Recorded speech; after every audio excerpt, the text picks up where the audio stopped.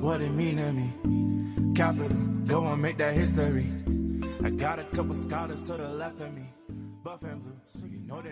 Welcome to GWSB Proud, a podcast all about why are you proud of GWSB.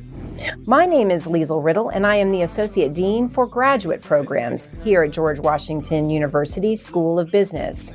And I have the great pleasure of sitting down with GW alumni, faculty, staff, and students to hear why they are GWSB proud. Welcome to GWSB Proud. Today in the podcast studio, I am joined by a very inspirational alumni from GWSB, Leslie Howard. Leslie, thanks for joining me today. Thank you so much for having me, Liesl. So Leslie is the founding partner of a law firm called Cohen Howard. But before we get in too much into that, I want you to really appreciate something that I'm very inspired by when I was talking to Leslie. You know, I think in the moment that we're in right now in the world, there are so many people experiencing unexpected setbacks, trauma, loss, and trying to grapple with how to make sense of that in their life, how to find meaning in that in their life. And when I was talking to Leslie today, it really struck me that she has this great story that I wanted to share with you about how something like that, something very, very unexpected and stressful, really became her aha moment. And I think a lot of that is because, quite honestly, Leslie has the entrepreneurial mindset. She has a way of looking at problems that I think we all can learn from. So, Leslie, tell us a little bit about that aha moment story. Oh, sure. So I have, as we were talking, I've always been an entrepreneur. I've always thought creatively. I've always looked for gaps.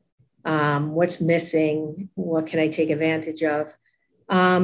So when my son was 3 years old, he suddenly stopped growing, and it took about a year and a half of exploring with a lot of doctors as to what was going on. And thankfully, so we were able to get a diagnosis that was curable or at least manageable. And so he was diagnosed both with celiac disease, where he just had to change his diet, and what's called idiopathic short stature. Now, idiopathic short stature is a condition that they can't really explain medically, but a person just stops growing. There's no growth hormone translation between your pituitary and your hypothalamus, to get technical. And so my husband and I were elated. And so we applied for the medicine. And then we found out it was denied as not being medically necessary because it was idiopathic stature and there's no medical explanation. They were not going to cover it. So I had two choices. One was to become a millionaire overnight because it was about $4,000 a month, which was definitely not an option. Or the second was to fight. Wow. And as a mother, obviously, I was going to fight. But what I found was navigating through the chaos of the insurance industry, which was the first time I had to do this.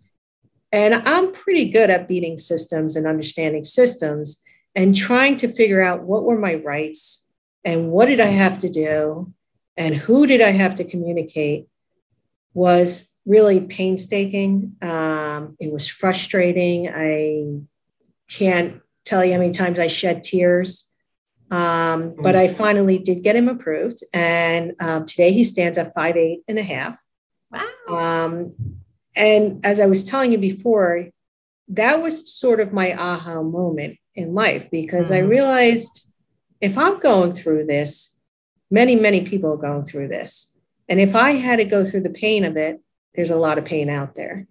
So what I did was I approached a friend of mine who was a plastic and reconstructive surgeon who had at one point been looking for a lawyer to go in-house. And I said, is the job still available? And it was. And so I went and learned really the medical field by representing plastic and reconstructive surgeons who are out of network. And I'll explain that to you a little bit further. And we go after the insurance companies to try to get them reimbursements for both them and on behalf of their patients. Mm. So just to explain a little bit about what is an out-of-network surgeon and the difference between that in the health insurance field. So most people will want the peace of mind to be able, when they have a serious illness, a complex illness, to be able to choose the doctor of their choice. And that's called out-of-network benefits. Those are doctors who don't take your benefits in network. And most insurance is designed to have a percentage that the patient is responsible for and the doctors and the insurance company is responsible for. So if, God forbid, you have, and we do a lot of breast reconstruction, and if you have breast cancer and you get a mastectomy and you want your breast reconstructed, and the doctor tells you it's going to be $20,000, and you have what's called coinsurance, and yours is, let's say 20% is going to be your responsibility, 80% is going to be the insurance company's responsibility. The consumer thinks they're going to pay $4,000, and that's a lot of money for most people, but they put it away. When they get their bill, unfortunately, many times the insurance company says, no, actually, we just cover $1,000, and you, consumer, are responsible for the $19,000. And so we're helping to try to get insurance companies to pay more money for what's really outright owed to our clients and to the patient. So is it the patient? Are the patients themselves coming to you? Are they your market, or are these physicians that are coming to you? So the way it works is because these are such expensive and skilled surgeons, that they will hire us on behalf of the patient to help them with the collection.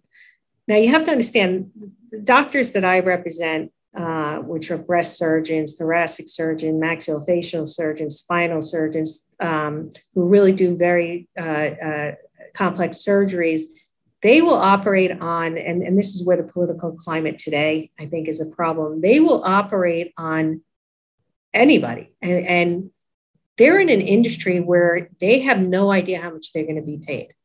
This is not resolved in the beginning. This is after surgery, yet they move forward and they still practice medicine and they still care for the patients. So they don't want the patients having the burden of having to worry about the finances. Mm-hmm. They take that away from the patient. They want the patient to heal. And we take away from the doctor the burden of having to collect and recover money so that they can practice medicine. So it's really, we're working kind of in conjunction with the patient and the doctor, but we're really being hired by the surgeon. It sounds like it's very, very challenging work. Yes. But also rewarding. Is that right? Very rewarding. Especially when we stand on ceremony sometimes. I mean, there's many times that, just even to back up, most of my company or law firm is comprised of 90% women. So, there is that really compassionate aspect that comes here where we're like, I don't need to get paid. I just need to get this done. We've had cases where a little girl from Puerto Rico came for a cleft palate operation. It was a team of doctors. I mean, a team, 5-6 doctors, and my doctor got paid absolutely nothing. Now, this was Medicaid, so he was never going to make big money, but he got paid nothing. Mm-hmm. And we just fought it for the sake of fighting it. We've gotten phone calls from people sometimes that just need help. And, we don't stand on ceremony when it's something that's just should be done. So we're constantly trying to help patients and really the providers, and really the providers to stay in business today, because we're seeing a migration of doctors, especially in the plastic and reconstructive world, where I can really speak from observation, that are going into self-pay cosmetic type of practices, because they can't make a living. And I had a conversation with a doctor in San Diego a couple of years ago, and he said to me, listen, I'm worried for myself, because I'm worried when I get older and I need healthcare, there's not going to be qualified doctors out there to take care of me. And I walked away in fear for my kids, fear for my family, fear for women, fear for our country. And I think it's something that we need to realize as a country, that there's no good and bad. Bad insurance companies, bad doctors. It's a broken system that really needs to be righted in so many ways, and it's so complicated. There's not an easy answer.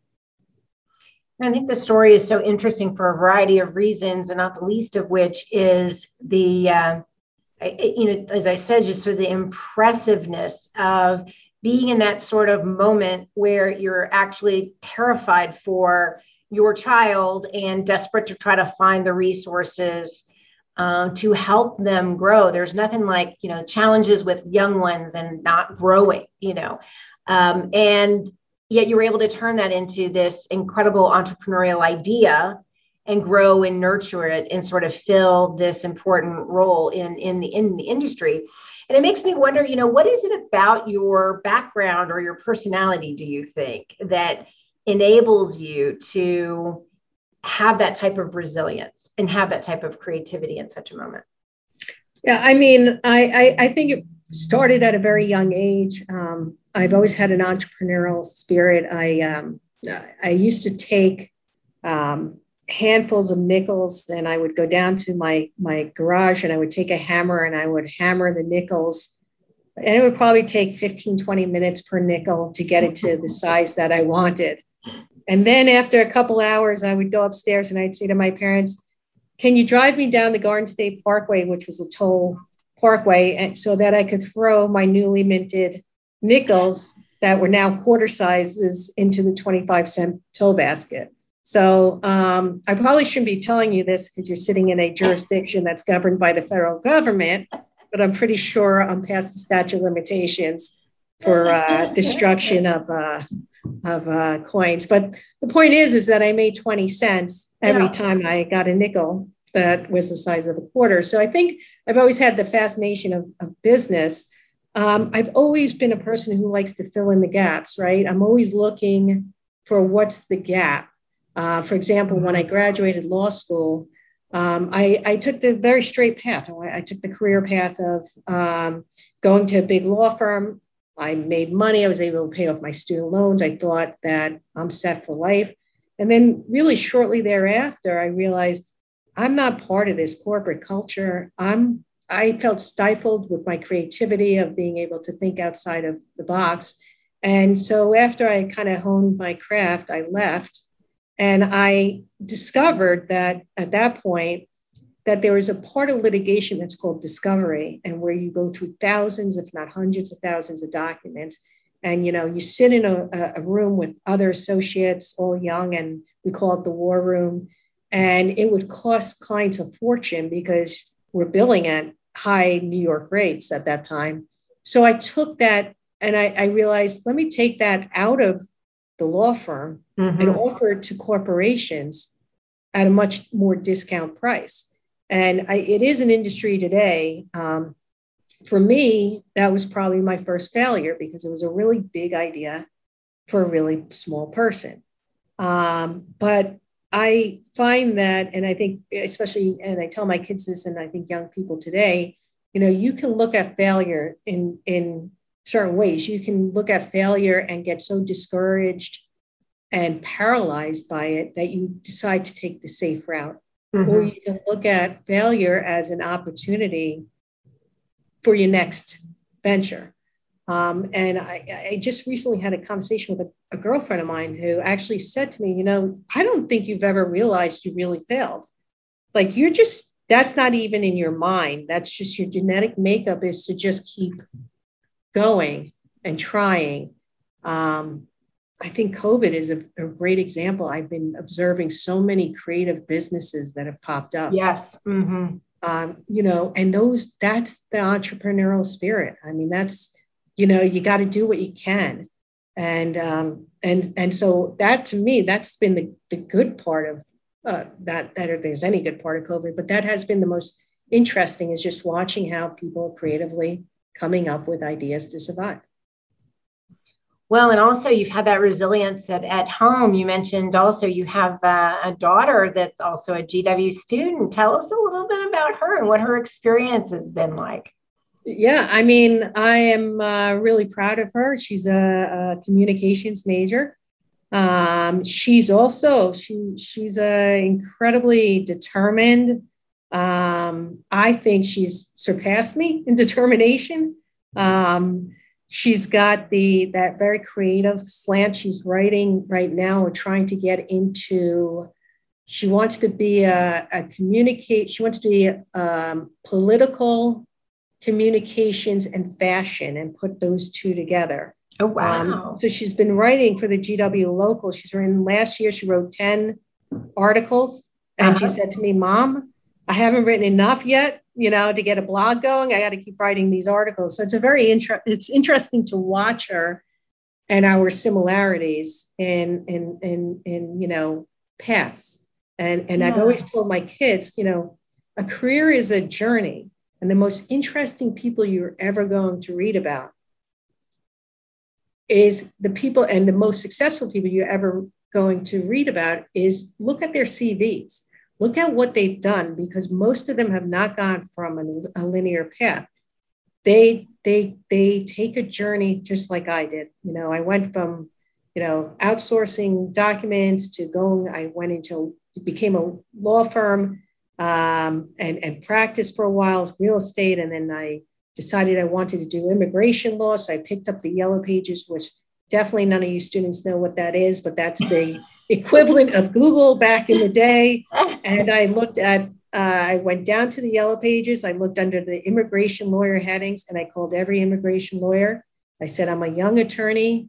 I'd like to learn immigration law. I'm looking for a mentor, and I got a call back. And so for years, I practiced immigration law.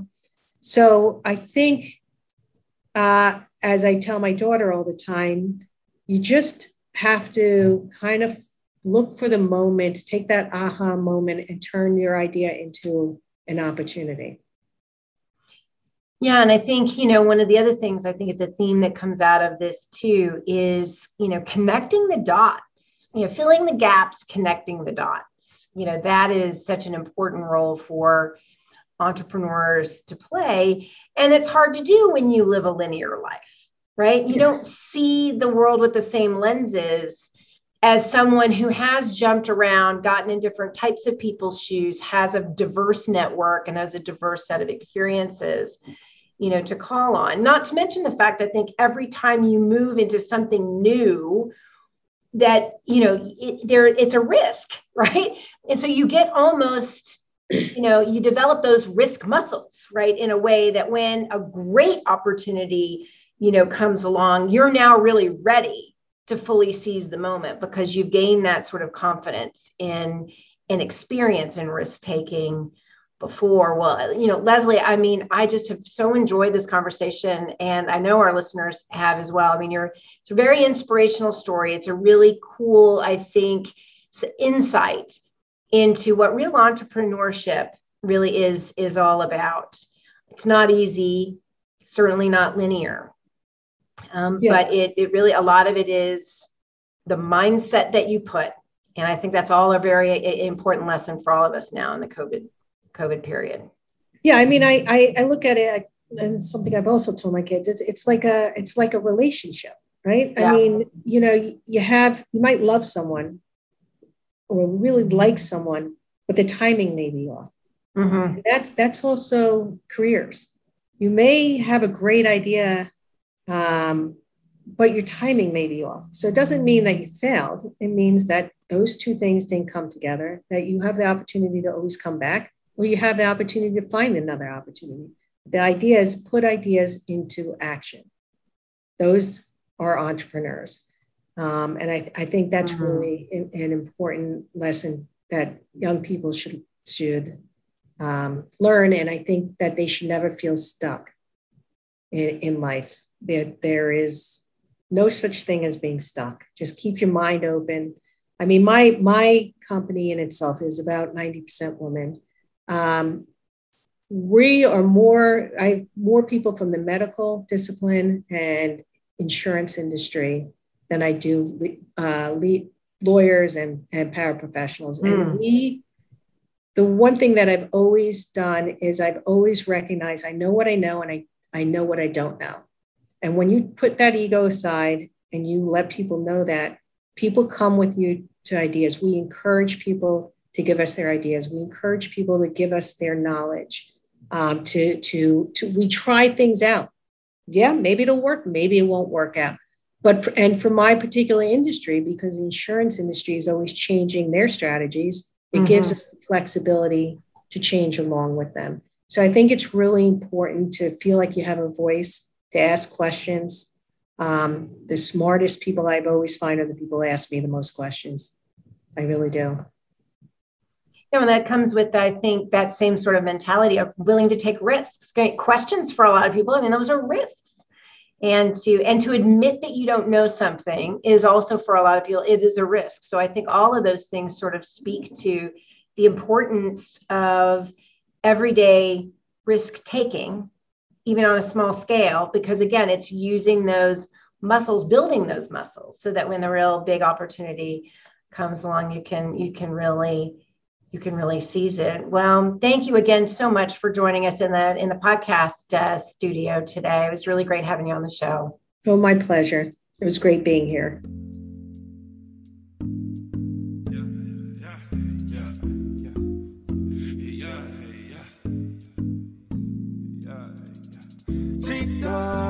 What it mean to me? Capital, go on, make that history.